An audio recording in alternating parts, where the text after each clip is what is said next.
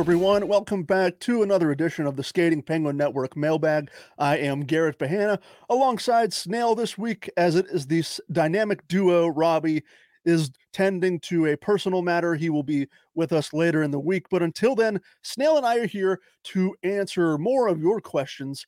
And, Snail, we're not going to waste any more time. We're going to get right into it. You'll take question number one. I'll take question number two, and we will rotate back and forth until all of these questions are answered.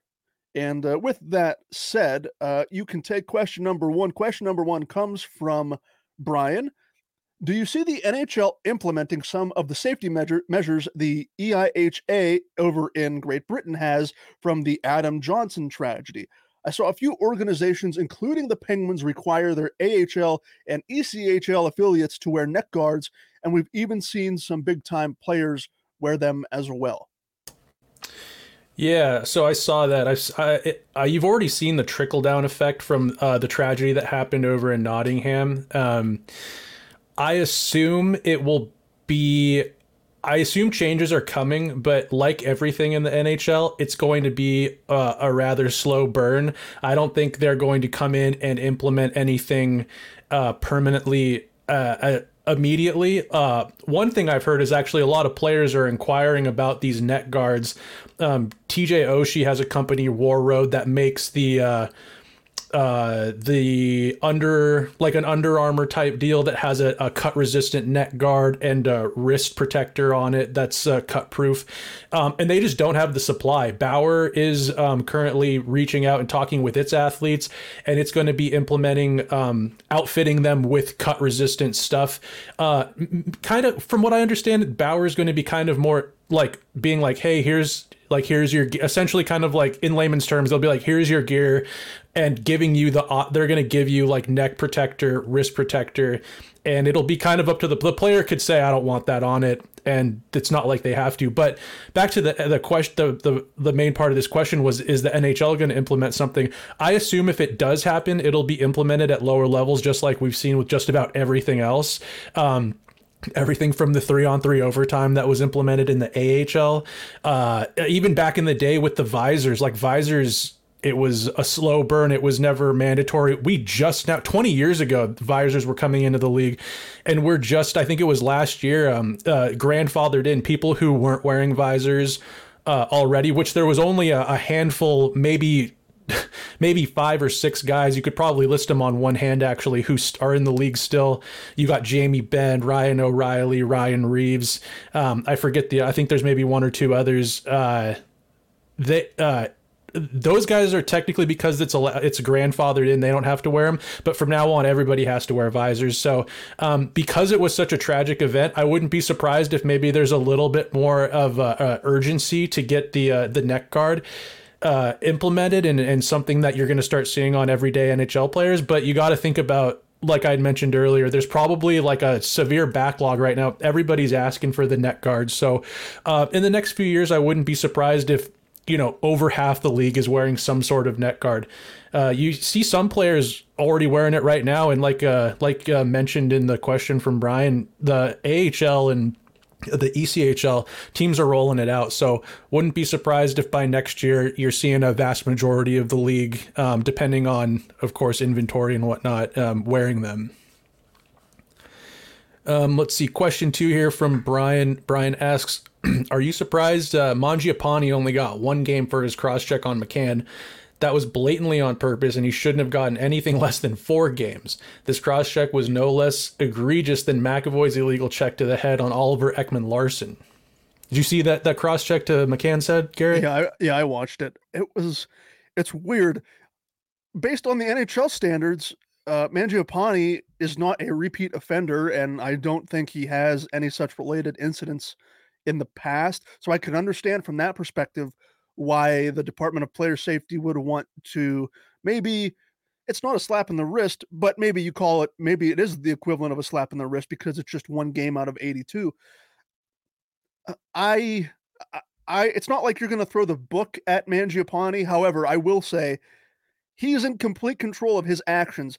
There really is no reason for Mangiapane to do what he did. Jared McCann was blocking that shot, and was going to slide into him. He slid. I don't know what Mangiapane took offense with, because McCann was laying out on the ice, sliding into him. I don't know what are you trying to do if you're Mangiapane? I don't think there was reckless intent. I don't think he has intent to injure McCann there, but still, you are in complete control of your actions with your stick on the ice, and his head, like it or not, went into the ice surface because of that cross check. It's a cross check by a textbook definition. That's exactly what it is. McCann was forced to leave the game, and he came back afterwards. So I think a suspension is warranted.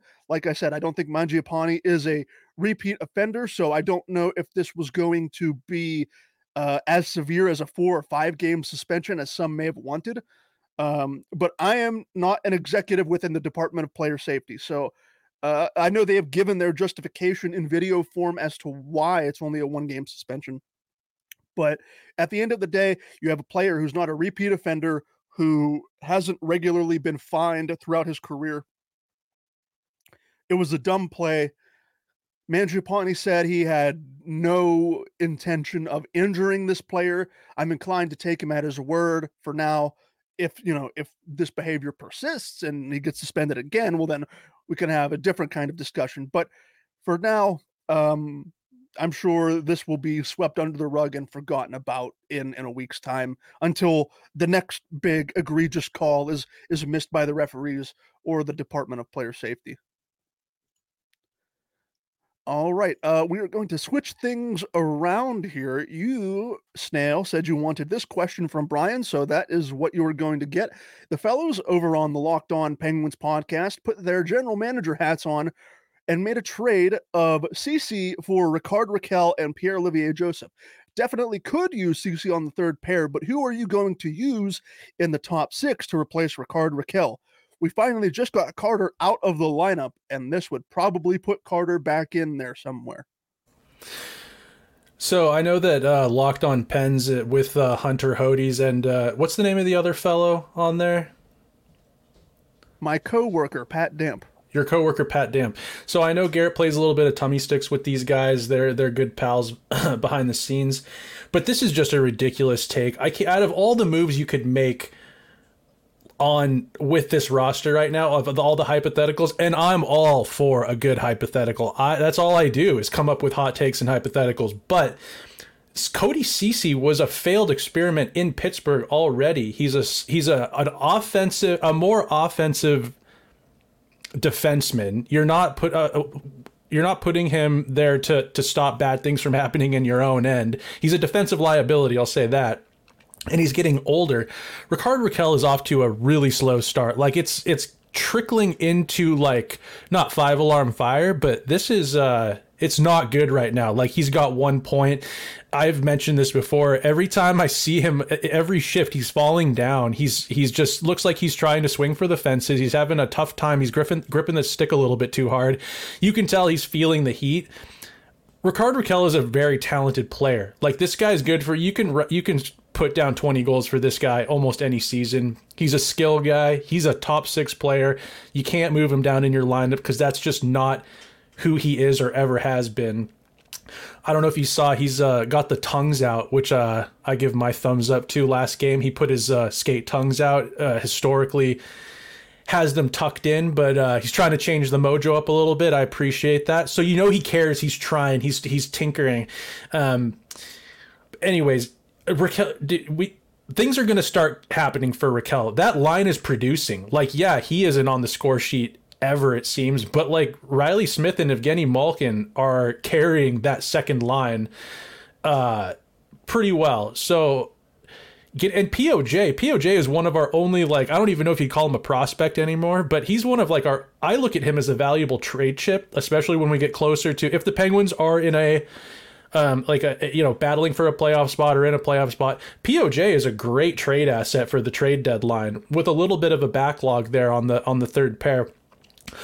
We have Erik Karlsson and Chris Letang on this team. There's no need for adding a D-list offense, a puck mover like Cody Ceci to our third pairing. We need a defensive shutdown guy. Now, if it was for a defensive shutdown defenseman, that stops pucks from going in the net and maybe plays with a little physicality and grit on the third pair, and then you may pique my interest a little bit more with this trade. But this just is it's a terrible take. It's a terrible hypothetical.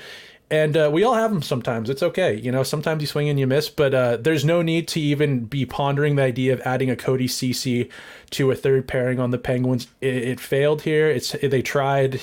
He was actually okay. He wasn't the worst. He was kind of a whipping boy in previous landing spots for him, but he actually played all right in Pittsburgh. But they moved on from him, and if we're adding anyone to that third pairing and we're trading a top six winger and I don't even know what a promising young player.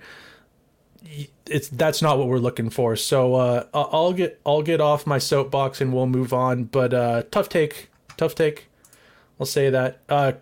This next question was actually question 3, but we're switching things around. And Brian asks, the passion that you spoke with about ranch sparked this week's food question. So Brian asks, what restaurant or establishment has the best ranch? The best ranch. I mean, that's always going to be subjective, no matter who you are. Let me think. I had Permane Brothers over the weekend, a Pittsburgh staple. Their ranch was really good. I don't know if it was just that batch that they made or what, but boy, I was dipping just about everything I could into that ranch dressing. I would dip my shoe in that ranch and eat it if I could. So we and Snail and I were talking off camera right before we started recording about the pros and cons, the good ranch versus the bad ranch, and we were talking about the glue consistency of Hidden Valley and whatnot. I really had a wake up call over the weekend because I had Hidden Valley Ranch from the bottle, and I had this ranch from Permane Brothers, and I was like, "Wow, this is like night and day difference in the quality here." The the Permane Brothers Ranch was a lot more herby, and I think Snail used that description while we were talking as well. I really do enjoy a good herby ranch. Hidden Valley is fine in a pinch, but I've noticed, especially when comparing these two particular ranches, that Hidden Valley is incredibly sweet, almost too sweet to a fault, and that's where I kind of leave the ranch discussion compared to where you guys had it last week. But I know Permane's is sort of a cop out answer because it's not like a mom and pop shop. It's a chain in and around Pittsburgh. But for my money, I'll go Permane's. Maybe it's recency bias, but that's where my discussion on ranch comes to an end. So, do you like a runnier ranch? Because Robbie and I were talking last mailbag. It's like there's more of like I'm not going to say glue consistency because that's kind of just like store bought out of the fridge stuff. But like we were talking about how like some salad bars have this like ranch that's like super runny, like barely thicker than water, and that always tends to slap a little bit harder. Also, a second part to that would be like, can you tell the difference between buttermilk ranch and regular ranch? If you blindfolded me, maybe. I'm not going to say my taste buds and my palate are that refined, but going back to your first question, a thicker versus a runnier ranch, I think I would have to go towards a runnier, more liquidy ranch. Um, yeah, definitely a runny. Yeah, I don't know why. I have no evidence to back that up, but yeah, you said it hits different, and I'm starting to think of like all of the restaurants I've eaten at over the years that have runnier ranches, and it just works better. I don't know what it is, but yeah, I agree with that assessment 100%. Also, do you ever this might be controversial, but do you ever dip your pizza in ranch? Oh, I lather my pizza and just take it right out of the box and just dunk it right in the ranch, and I call it a ranch pizza rather than whatever topping is on my pizza at that time. I Ranch Okay. and pizza, bar none, is the best food condiment combination. Not mustard and hot dogs, not ketchup and hamburgers, not peanut butter and jelly. Peanut butter and jelly is a close second, but for my money, ranch and pizza is just the undisputed king of combinations. I don't know why it works. I never tried it until I was quite a bit older, and once I Same. did, I was like, you know what? That actually, I would maybe eat the pizza first, and then I would just use the crust to dip in ranch, like it's a breadstick almost. But Mhm. then I don't really do it too often. But if I have some decent ranch, which there's store bought ranch, it is what it is. I'll put a little ranch on a pizza. I'm not afraid of that. I remember where I was the first time I had ranch. I was at my grandmother's house, and it wasn't even with pizza. It was with chicken tenders, and she pulled ranch out of the refrigerator, and I'm like, because when I was a kid, I was really selective. Like it was ketchup, and that was it. Like I didn't like mustard, I didn't like mayonnaise, I didn't like ranch. It was ketchup, and that was it. And like as I've gotten older, I love mayonnaise, I love mustard, I love all of these condiments. But yeah, like my eyes were opened. Like you can put that in the timeline, the time leading up to before I had ranch and after I had ranch. Yeah, like it was like your before Christ, after Christ moment. There was And like bingo. Yep. BRAR for Hmm. your life's timeline. Exactly. That's a perfect description. Alrighty, with that, we'll go to question 5 from Brian and Snail. Since he is the resident gear enthusiast, have you seen the Tovi Mirage Pro V3? The technology and innovation is very impressive, says Brian. Do you think we will see this in the NHL?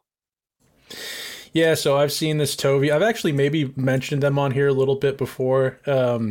They're a new brand trying to crack into the NHL, which, I mean, I got to tip my hat to some of these companies. It seems like starting a hockey stick company from scratch. Like, we've seen other brands come and go that are, or like, I mean, you remember STX? STX. They're a lacrosse company. They make lacrosse sticks.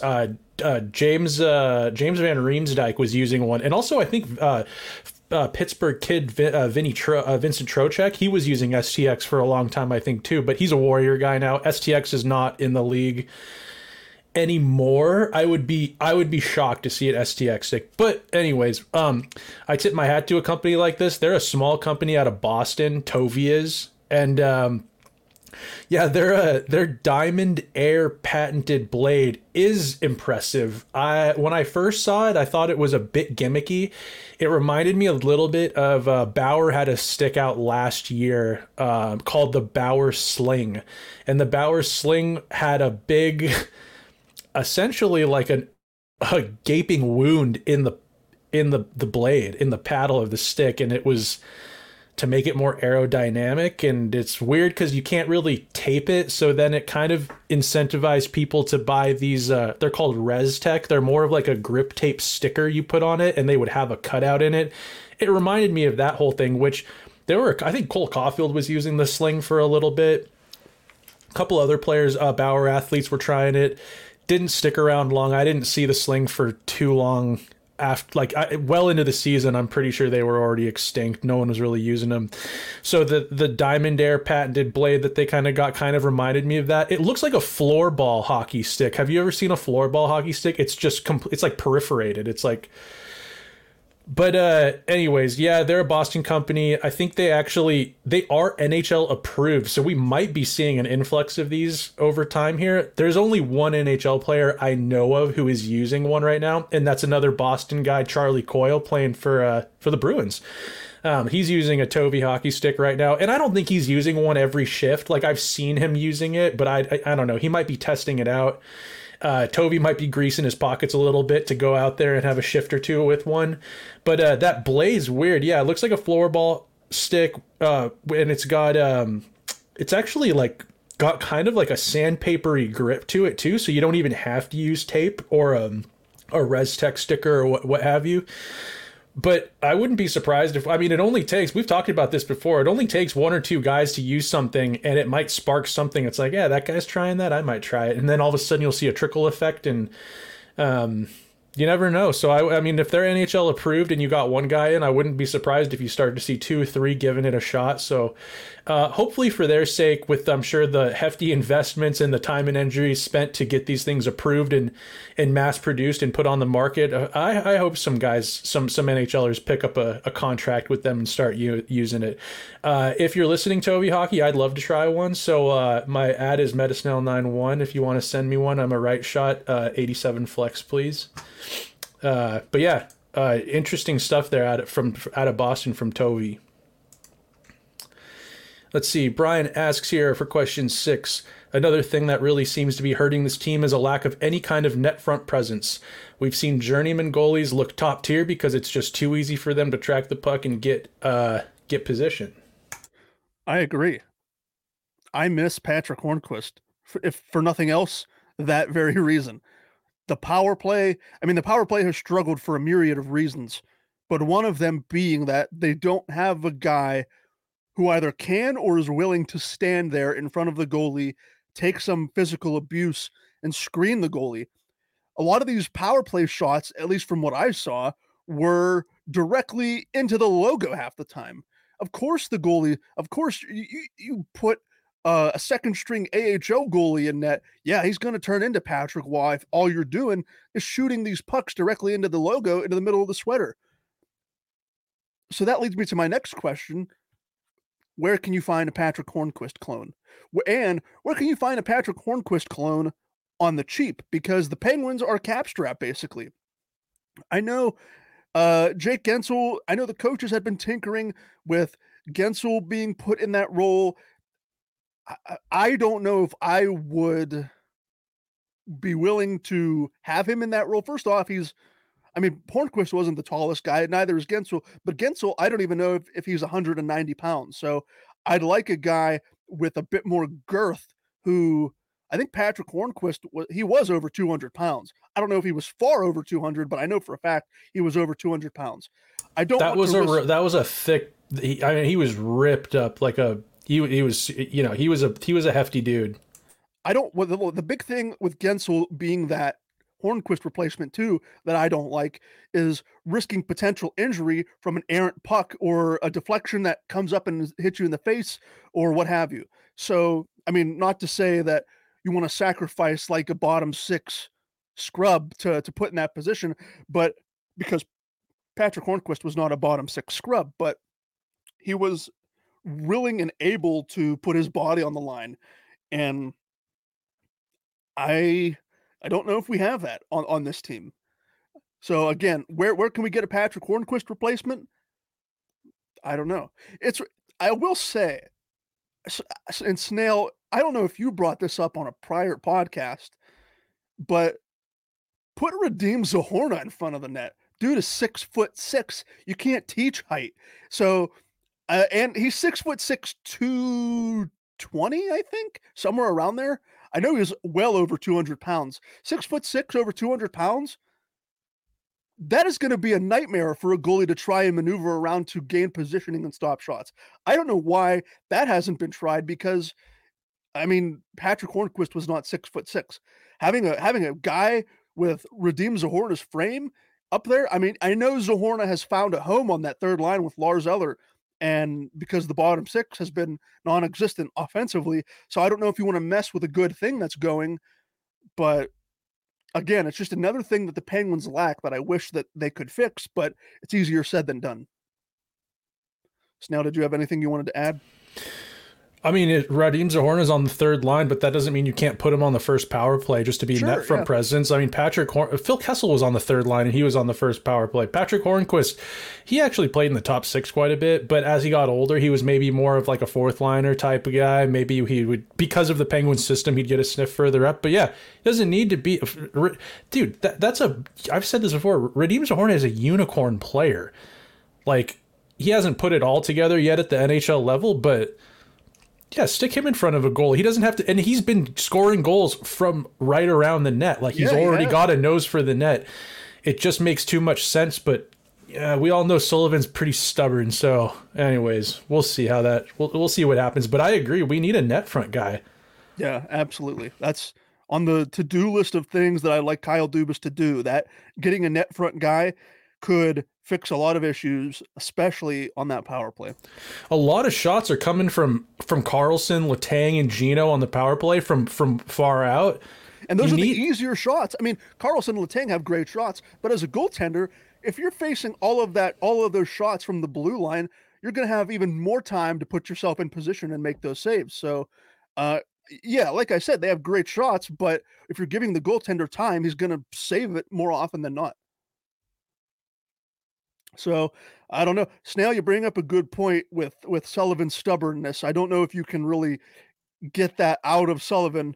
But hopefully, after the big win against the Sharks the other night, as they're still on the West Coast, hopefully he's maybe more open to try some experimentation as the season goes on. But let's talk about another part of the Penguins game that really hasn't been up to snuff, and that's Tristan Jarry. Question 7 comes from Brian. It's starting to look like, according to Brian, that Tristan Jarry is not cut out to be the guy. So do you think the organization would try and push Joel Blomqvist faster than they wanted to in order to try and save the season? Blomqvist is currently 4-2 with a 191 goals against average and a 920 save percentage. No, they're not going to, and he's not going to save the season even if they did. Maybe he's we don't know. He's barely played pro hockey in this continent. We have no idea how his game is going to translate to the AHL level, yet alone. It's still early in the AHL season, so the Penguins are a little bit in one right now with the goaltending situation. It's still early. We got to always remind ourselves we can't overreact yet, but I mean, right now it's Jarry who, I mean, yes, he isn't looking great, like to say the least. Ned's out long-term IR. That's not good. He looked okay in a couple of the starts. I mean, the Penguins collectively didn't look great, but I thought he looked okay. We got Magnus Hellberg, he's one of those goalies I'm curious about. We've talked about him a little bit on here, but he's like massive. He's like 6'6". He just doesn't have the greatest track record, save percentage wise, in the NHL. Wins losses aren't great, but I don't know. They're not going to. Blomqvist needs to just marinate. That's not going to do him any good to bring him up and put all the expectations on him that he needs to be the guy that turns the season around. Because if anything, it's actually going to be it would be the worst thing to do right now, because the Penguins are looking pretty iffy in front of Jarry, and you don't want to bring in this green goaltender in Blomqvist and have him just be thrown to the wolves facing high danger chances. That's not how you want to ease a goaltender into his professional career. So I don't know. I think they need to go out and explore something. I saw the Hurricanes today. They just signed Dan Vladar to not Dan Vladar. Was it Halak? God, it was a Halak. Yep, to right. a PTO. Mm-hmm. Halak's a pretty good goaltender to pick up for peanuts money wise. That's just been sitting around waiting for a job. I'm a little bit. When I saw that, I was like, geez. I wonder if Dubas was sniffing around on him as well, because Halak. I wouldn't mind having Halak backing up Jarry. He's got NHL experience. He's had his ups and downs too. He's been a backup more lately at times, but I don't know. They need to figure something out, and I think Dubas. There's no way Dubas is sitting up there watching this, thinking, I'm sure he's probably got something. I wouldn't be surprised if by American Thanksgiving, maybe we see something going on goaltender wise, whether it's a PTO or maybe some sort of hockey trade, maybe a goalie for goalie backup. I don't know. I think we'll see something. Garrett, do you have anything you wanted to add? Yeah, I agree with you. Just to put a bow on it, I think Kyle Dubas is going to be proactive. However, I think he was willing to let his guys try and figure out their own problems first.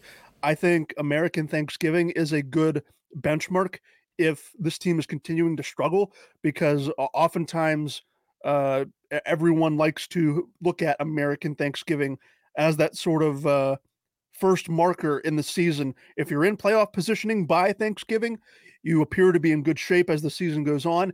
And if you're out of it, historically, you're not going to be in playoff position. So I think Dubas is letting his guys have a little bit of a longer leash, but by no means, I think we are we were so accustomed to Ron Hextall doing nothing that we're scared that Dubas is going to do nothing. But I don't think that couldn't be further from the truth. Kyle Dubas is going to be proactive. It may not be an overnight fix, but I would almost guarantee that if things continue on this downward trajectory towards Thanksgiving, Kyle Dubas is willing and able to shake things up. Yep. You got we're like trauma. We all have trauma, collective trauma from the Hextall Yeah. regime. And people are still getting over that collective trauma. So it'll take longer for some than others to get over it, which I can understand. In therapy, just being like, I'm just worried that Dubas isn't going to do anything about the goaltender. I'm putting you on this antidepressant medication. You're talking about a hockey general manager? This makes no sense. Wouldn't be surprised if some therapist out there is prescribing somebody Zoloft for the horrible job that Hextall did in Pittsburgh. I can neither confirm nor deny that person was me. Wouldn't be shocked. I should probably get on a similar program, settle me down a little bit. But let's go. Let's move on here from the goaltending question, and we'll move into question 8, coming from Brian yet again. Another Brian dominated mailbag. Brian says, I'm curious what you boys think is the greatest save in Penguins history. Are you going to say the save? Are you saying Flower in 09 and 9 in the Cup final? Or are you going to say one that doesn't stand out right away? So back into the goaltending question. So when I was putting the mailbag together, and Snail, we can get your thoughts on this too. When I was putting the mailbag together last night, and I saw this question, my first instinctual thought was Marc-Andre Fleury Game 7, 2009. That was, and maybe it's a recency bias because I'm a younger fan and I didn't see Frank Pietrangelo make the save. I think that was 1991. So that was well before my time. If my dad were here, he could give you more insight into the save as it became known. But for my money, as a younger Penguins fan, I would watch hype packages on YouTube of Penguins highlights. It's closer towards when the postseason would begin, just to get me hyped up for the postseason. And just like every little hype video that I would see would feature that Marc-Andre Fleury Game 7 save. Everything that came with that moment, them upsetting the much more overpowered Red Wings, to get that first Stanley Cup with that core, the first Stanley Cup of the Crosby era, it means something to me. I don't know if I can put it into words. That nostalgia of that team, that save, everything about that moment just hits perfectly for me. If I was alive to witness the 91-92 cup runs and witness Frank Pietrangelo make the save, maybe I'd have a different opinion. But because I was alive and around to see Fleury make that save, that performance right there put him in the Penguins history books, and he'd be around for years and years later to further etch his name in those history books. But that was like the first superstar moment that I can remember in my Penguins fandom, and for that reason, the Fleury save is always going to be on my top number one list of best saves in franchise history. Yeah, it is the Flower save in 09. I was trying to think of like some galaxy brain like hero comment to make about some save, and I was thinking like, what about Jeff Zatkoff? Like, he didn't make like any like crazy saves in that game that he started. Was it Jeff Zatkoff? Was that in 2016 playoffs? I was thinking of Jeff Zatkoff, and as soon as you said it, I wanted to interrupt you. But yeah, it was game one. Game one. 2016 playoffs. 2016. He didn't play. I don't think he played a single game after game one. It is fascinating if you look at like the alternate timeline, because the Penguins dominated I think they played the Rangers in that first round series. They dominated them. And it was on the back of Jeff Zatkoff in game one, and they kind of used that as a springboard. I'm not saying Jeff Zatkoff was the reason they won the Stanley Cup, but you can make a connection from Jeff Zatkoff's game one performance in the playoffs to them winning that Stanley Cup that year. And it's Jari was backing up that game. was he backing up Zakov? I swear, yeah, I should double check. I was watching that highlight over the summer and I see Jari on the bench, and it's like that must have been when he was still like just a baby. He would have had to have been, yeah. For Jeff Zatkoff to, yeah, because I don't know if he had NHL experience at that point, Jari.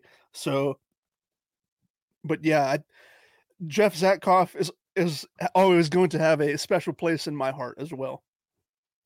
Yeah, he didn't make any like crazy. I mean, he made the saves that you needed to that game, but you could argue that like you said, he stepped in. God, I remember watching that being like, no shit, this guy's gonna play game one. Oh well, we got, if he shits the bed, we got we'll get Fleury back in no time, or Murray or whoever started next, and whoever was first to come off the IR or whatever. And yeah, I think it did. I think it boosted morale and it springboarded this team to be like, we can win with Zatkoff. He has his name on the Stanley Cup. How cool is that? So I don't know. I was thinking of like a hero take for that. And I was like, you could argue maybe Zatkoff win game one against the Rangers. Yeah, I have no problem accepting that take as we move into some weird conspiracy theory territory here with question 9 from Brian. Do you believe in the Paul McCartney conspiracy that he died in a car crash and was replaced by a lookalike? The proponents of this conspiracy make you wonder if it's actually true. Snail, are you a Beatles fan or not?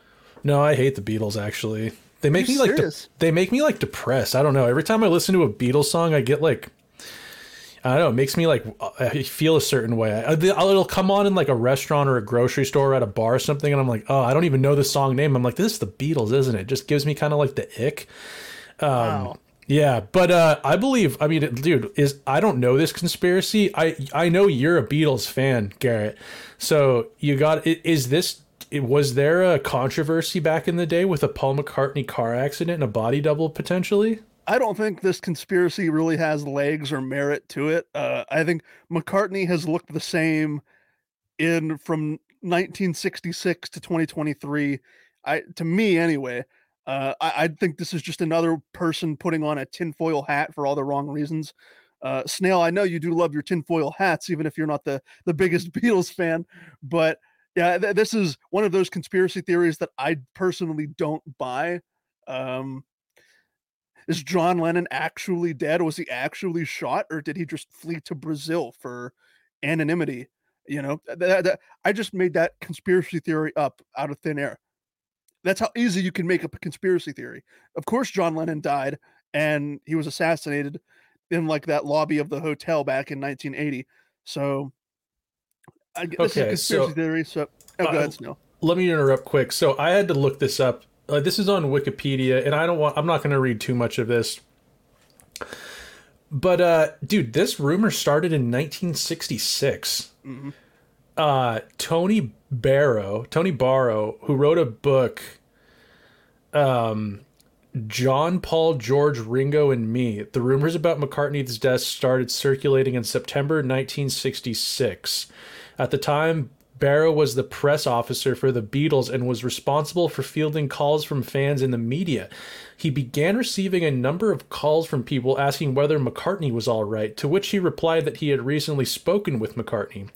In early 1967, a similar rumor circulated in London that Paul McCartney had been killed in a traffic accident while driving along the M1 motorway on the 7th of January. The rumor was acknowledged and rebutted in the February issue of the Beatles book. Paul McCartney then alluded to the rumor during a press conference held around the release of Sgt. Pepper's Lonely Hearts Club Band, whatever that is, in May. Okay, so I guess there were some concerned citizens that maybe saw Paul McCartney get into an accident on the M1 motorway.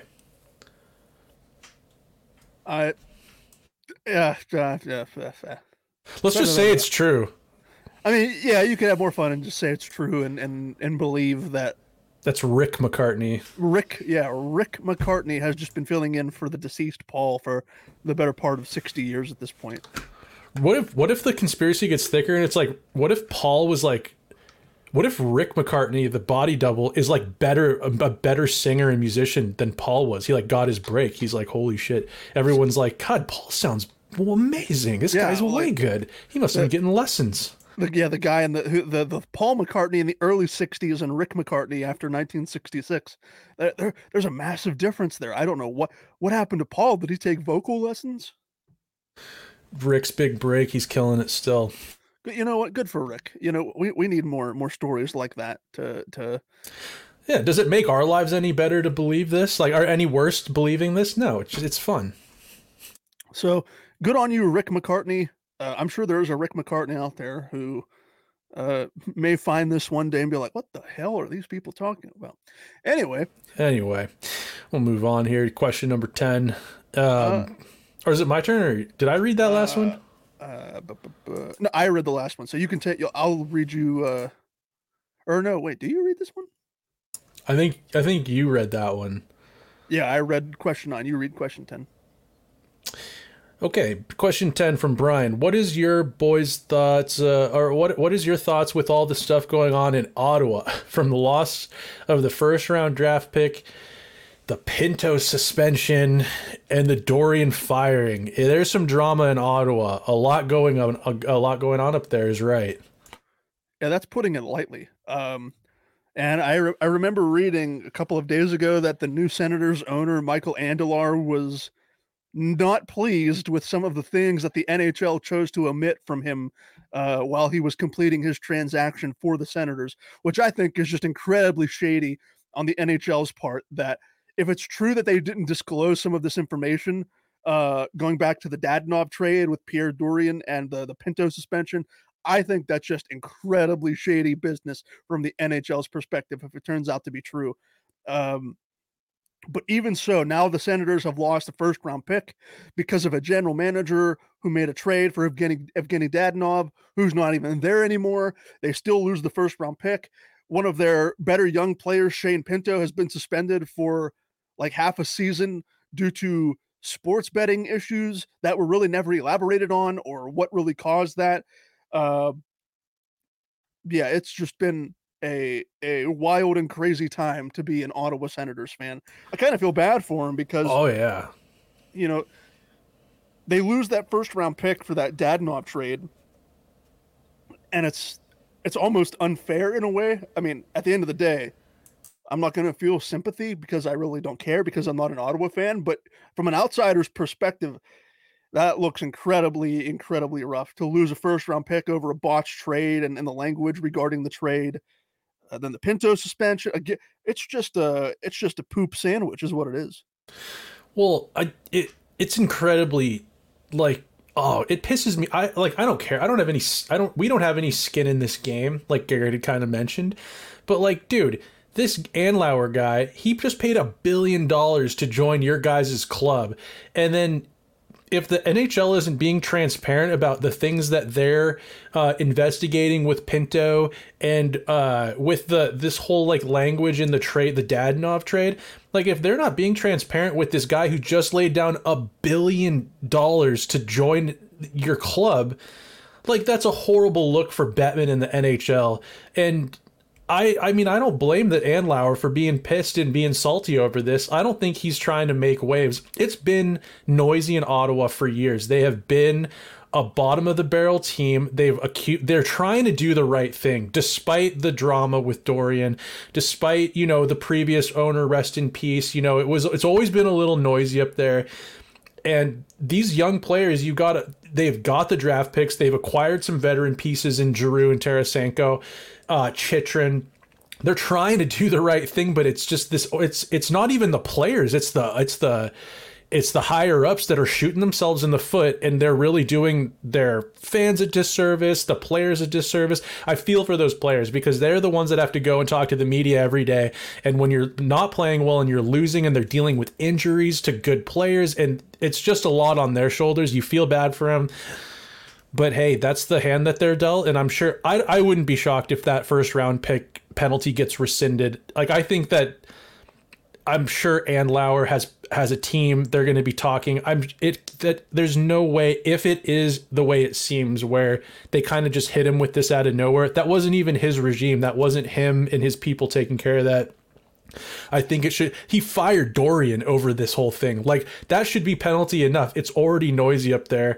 Bettman just hates Canadians having hockey teams. He wants them to relocate to Houston. He wants more teams in the Sun Belt. Talk about a tinfoil hat take, but it's Bettman just hates Canada. He wants all the teams in the States, and he wants everyone relocating to where it's hot. And he probably wants to give Vegas another team. That's probably it. Honestly, that's not the first time I've heard someone say Bettman hates Canadians. I've heard that in comment sections before. So that's not a new phenomenon that Gary Bettman he won't put a team back in Quebec City. He wants to take the Flames out of Calgary. The only team that's going to stay in Canada is Toronto. Montreal is going to come down into the States. It's going to be the Houston Canadians. The Houston Oil Barons. Oil Baron. Oh, yes. Uh-huh. Just take the Oilers out of Edmonton. I mean, there was a I don't know how much NFL history you know. There was an NFL team named the Houston Oilers. They eventually relocated to become the Tennessee Titans, but the Oilers name is familiar in the United States, where it is just as familiar up in Canada. So, could the Oilers relocate to Houston and become the Houston Oilers? That would be... Well, sheesh. With the way things are going in Edmonton right now, you be careful what you say, because it's noisy in Edmonton as well, but we don't have to go down that path. Let's just say Canada is in a bit of turmoil regarding a few different teams. Feel for them, you know. I do. I feel a little bit for them. It sucks, especially this Ottawa situation. It's kind of, I think it's a disgrace by Bettman. He needs to chill. Like, what are you doing? This guy just paid $1 billion. I agree. It's a pretty harsh penalty for the guy who just paid that money to join your exclusive boys club. Like you said, it wasn't his regime that constructed the Dadonov trade. And here he is still trying to get his feet wet. I'm not one to defend billionaires. I'm the last person who's going to defend a billionaire on this earth. But the way that the NHL went about this, if they didn't have the transparency that Andlauer is claiming that they didn't have, it's just a mega bad look for the league. Horrible look. Come on, Bettman. No wonder you get booed every time you show your face in public. So with that, we'll go to question 11 here. The penultimate question from Brian. A simple one for you, Snail. What is your favorite tradition in hockey? Ooh, this is a good question. There's a lot of great traditions in hockey. Maybe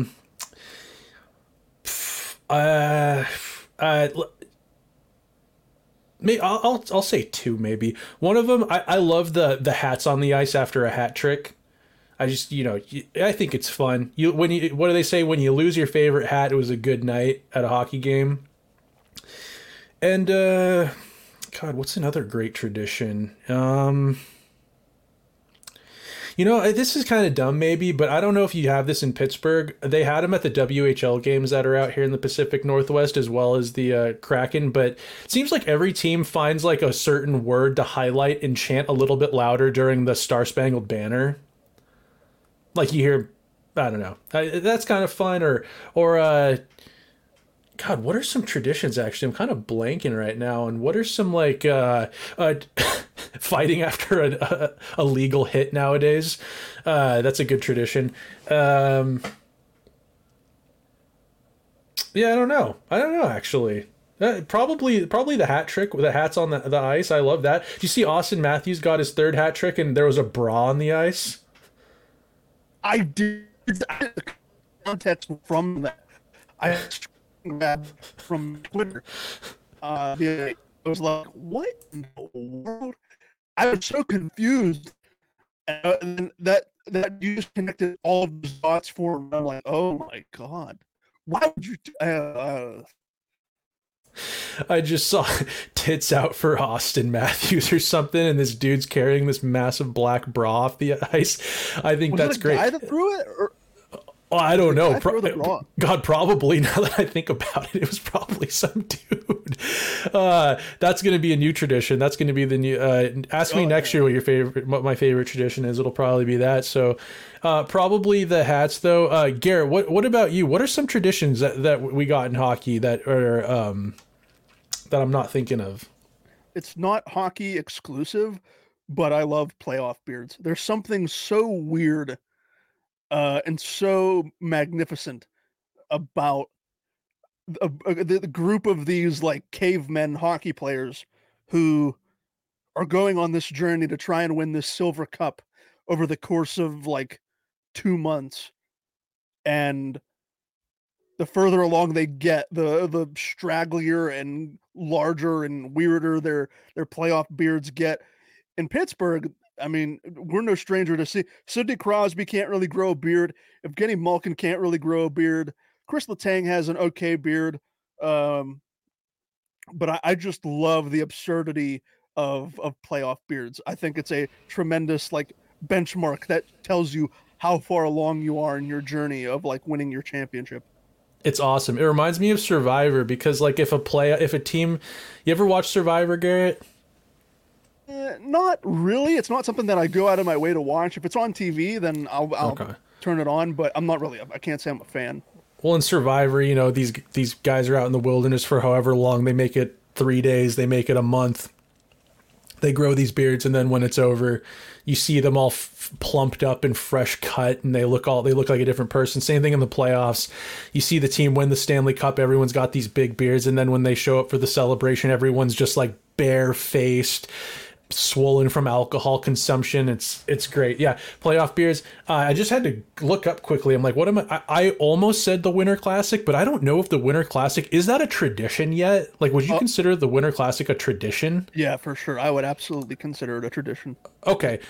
I love the Winter Classic. The best Winter Classic was Pittsburgh Buffalo too. Like I haven't seen one that really was like as exciting and encapsulates like the spirit of winter. It was in Buffalo. Buffalo is like a great place to have a Winter Classic type of game. And the handshakes in the playoffs, I guess that's like some true sportsmanship there. That's a good one too. But so we got hats on the ice. We got the playoff beard, and I didn't know if Winter Classic would classify as one yet, but I'd put the Winter Classic up there too. I love watching, especially when it's up north somewhere and it's got a little snow going, and you got the goalies wearing the big toque, the palm toque on their helmet. To me, that's what made that first Winter Classic in Buffalo. The snow, like it wasn't like coming down by any stretch of the imagination, but you could see going back and watching those highlights on YouTube, it was snowing there. There definitely was snow in Buffalo during that game. And I think for me, that just adds to the environment. It adds to the lore. Uh, I'd probably have to agree with you that the first Winter Classic had just about everything you could ask for in terms of a storyline. At that time, you had the face of the league and Sidney Crosby. I think it was the NHL's first real attempt at like a prime time outdoor kind of setting. Um, Crosby, my memory is terrible. Crosby won that in the shootout, right? Was he the last shooter? I don't know if he was the last shooter, but Crosby ended up scoring in that shootout. So basically, you have all of these mini stories playing out in this outdoor game, a completely new setting for probably all of these players, unless you played pond hockey growing up. But um, everything about that first Winter Classic was an A++ for me. Oh, it was amazing. And like the one cool thing that I think that Winter Classic had that not all of them. I can't really speak for this because I've never been one.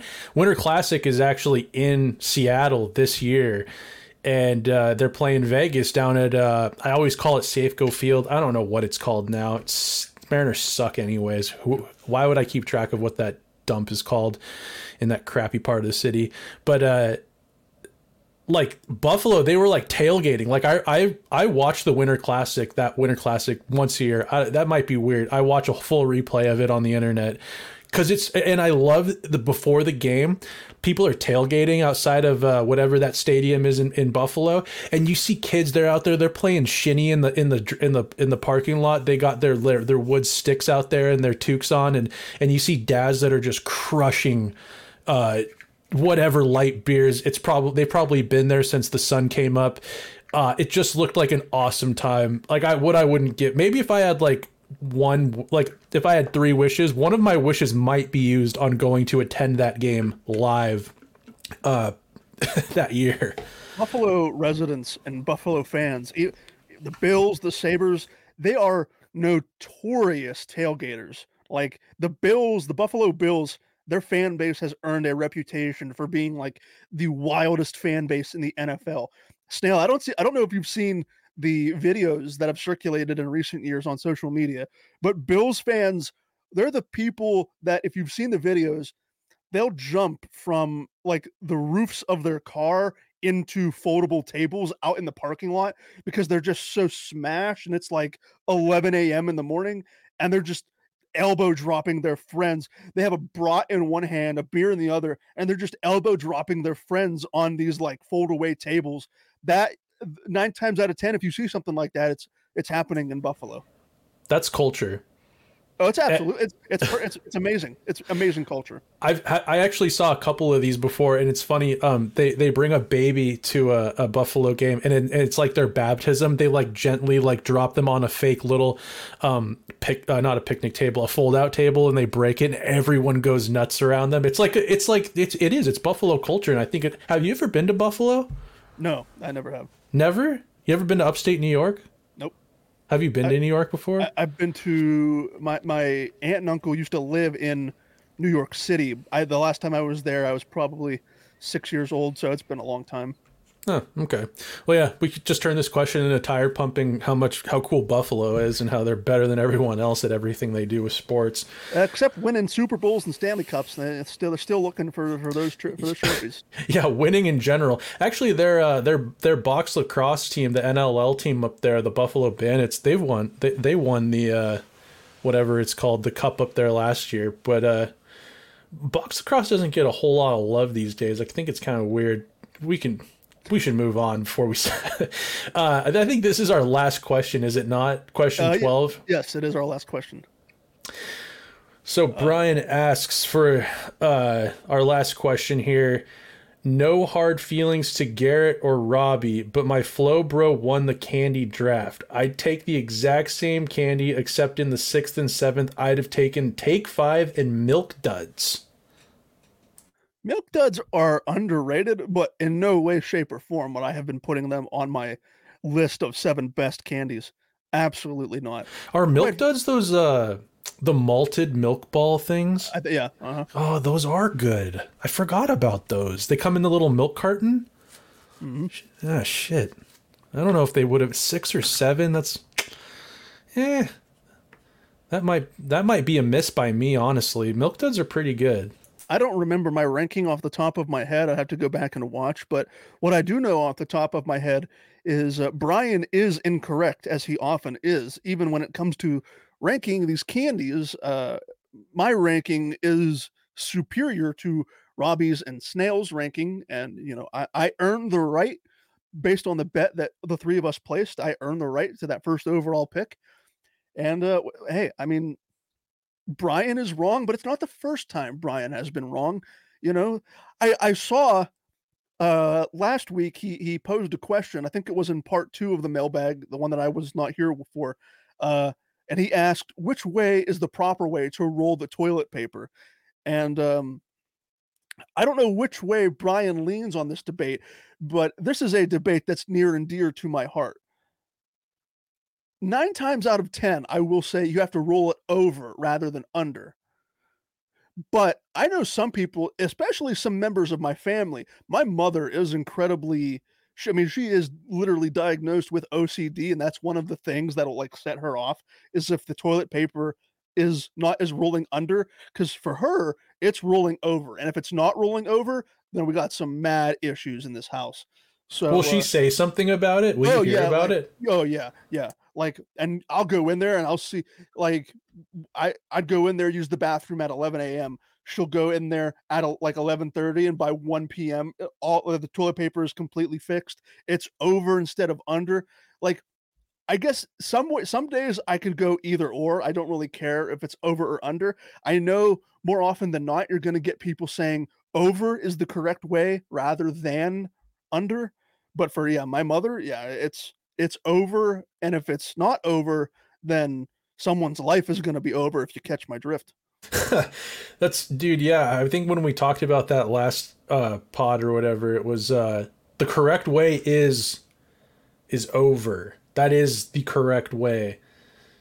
And anyways, I didn't know that. I didn't know there was a correct way. I would have probably guessed the wrong way and then been ridiculed for it. So Are you over or under?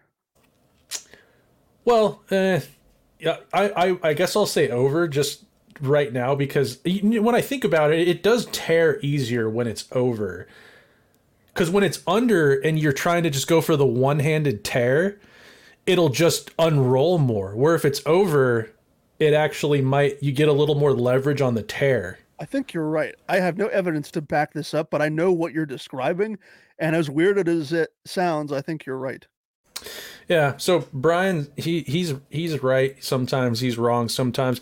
What is Take Five? Is that the gum? Like Take Five gum, or is that what it is? No, that's uh, I think the gum is just called Five Gum. Oh, just five. Yeah, Where they have the trippy commercials with like yeah, the. yeah. Okay. How this is how it feels to chew five Yes, gum. that's what I was thinking. I was like, yeah, gum's a little weird to choose in your. Well, maybe he's an ex-cigarette smoker and he just needs gum every Wait, 5 minutes. is this Take Five? Is this a Reese's thing? I googled Take Five candy and it came up Reese's Take Five. Apparently it's some sort of 5-layer bar. I don't know what the ingredients here are. Dude, Uh, I've it, never seen that before. I have never seen it either. I've never. Uh, the five in the name refers to the combination of 5 ingredients: chocolate, peanuts, caramel, peanut butter, and pretzels. I like all 5 of those things. Uh, I've I've just never gone out of my way to eat this. That's strange. Yeah, I've never seen that before. And I mean, it looks good. Yeah, I mean, I don't. Yeah, sure. Maybe if I had had one before, our drafts boards would have looked a little different. That looks pretty good, but no, can't say I've had one. Twizzlers for the win. Was that you that said Twizzlers? I think Robbie No, snaked Robbie it from said me. it. Yeah. Yeah, well, yeah. As far as Brian's Milk Duds, that got me spinning my wheels a bit. That might have been a miss in my later half of my draft, but in the Take Five, that was that's a college free agent that we had no idea was even Oh yeah. or that was a college like freshman you didn't know was like eligible for the draft. He was just not on anyone's board. He's playing in the Acha League or something. He'll Anyways, he'll get a nice signing bonus. He won't, like you said, he's undrafted. He'll get a nice signing bonus compared to some of the other prospects that go undrafted. true. He'll be Drew O'Connor. Exactly. That's who it is. Take Five is Drew O'Connor. Just he worked his way up the cycle, up the mountain, and now, at least according to Brian, he's in the big time. He's an Ivy League player, very smart, probably has a promising career outside of hockey if he never makes it, but I don't know, he looks promising. Did Drew O'Connor play Ivy League hockey? Yeah. Where'd he play at? Uh I don't know. I just know that we talked about this with Robbie, and Robbie had it off the top of his head. He named it quick. He's an Ivy League. He won Ivy League like Player of the Year or something the year before he signed with Pitt, I believe. Dartmouth? Dartmouth. Yep. Yeah, that's what it says here. Dartmouth, the Dartmouth Big Green. So, well, Snell, do you have anything else you'd like to add before we wrap this up? Did you go to were you an Ivy League guy? Me? Yeah. Are you kidding me? Look at me. Do I look like an Ivy Leaguer? I mean, yeah. If you're like I'm an Ivy League guy, I would have been like, yeah, I see it. Well, I appreciate that, but Were you a Nittany Lion? Nittany Lion. My dad was a Nittany Lion. He graduated from Penn State in the early '90s. Did you go to like Virginia Tech or something? No, I went to a small private liberal arts school in downtown Pittsburgh. Oh, that's cool. And then Liberal arts college. I, That sounds like I something you'd hear about out here in the Pacific Northwest. yeah, I majored in broadcast journalism, which is why I'm here in front of Is you that today. is that like was that a school where it's like you like choose your own like degree, kind of like you make your own degree? I don't know if it's more or less make your own degree, but I definitely had flexibility in terms of where I wanted to take my, like, I had a curriculum I had to stick to, but I definitely had flexibility when it came to picking my electorate classes and like outside of the main classes that I needed to graduate. Yeah, I could basically do whatever I wanted. Was Robbie a Nittany Lion? Yes, he went to Penn State too. I don't know what year he graduated though. Maybe he can tell us when he comes back later this week. Yeah. Anyways, well, that's cool to know. I'm glad we touched on that. But yeah, Drew O'Connor was an Ivy League guy. You are not an Ivy League guy. That is You're a correct. liberal arts guy. I have two functioning brain cells and just enough brain power to wrap up this edition of the Skating Penguin Network podcast. Robbie will be back with us later in the week for Snail. I have been Garrett Bahana. Thank you so much for listening to this edition of the Skating Penguin Network Mailbag, and we will talk to you again very soon.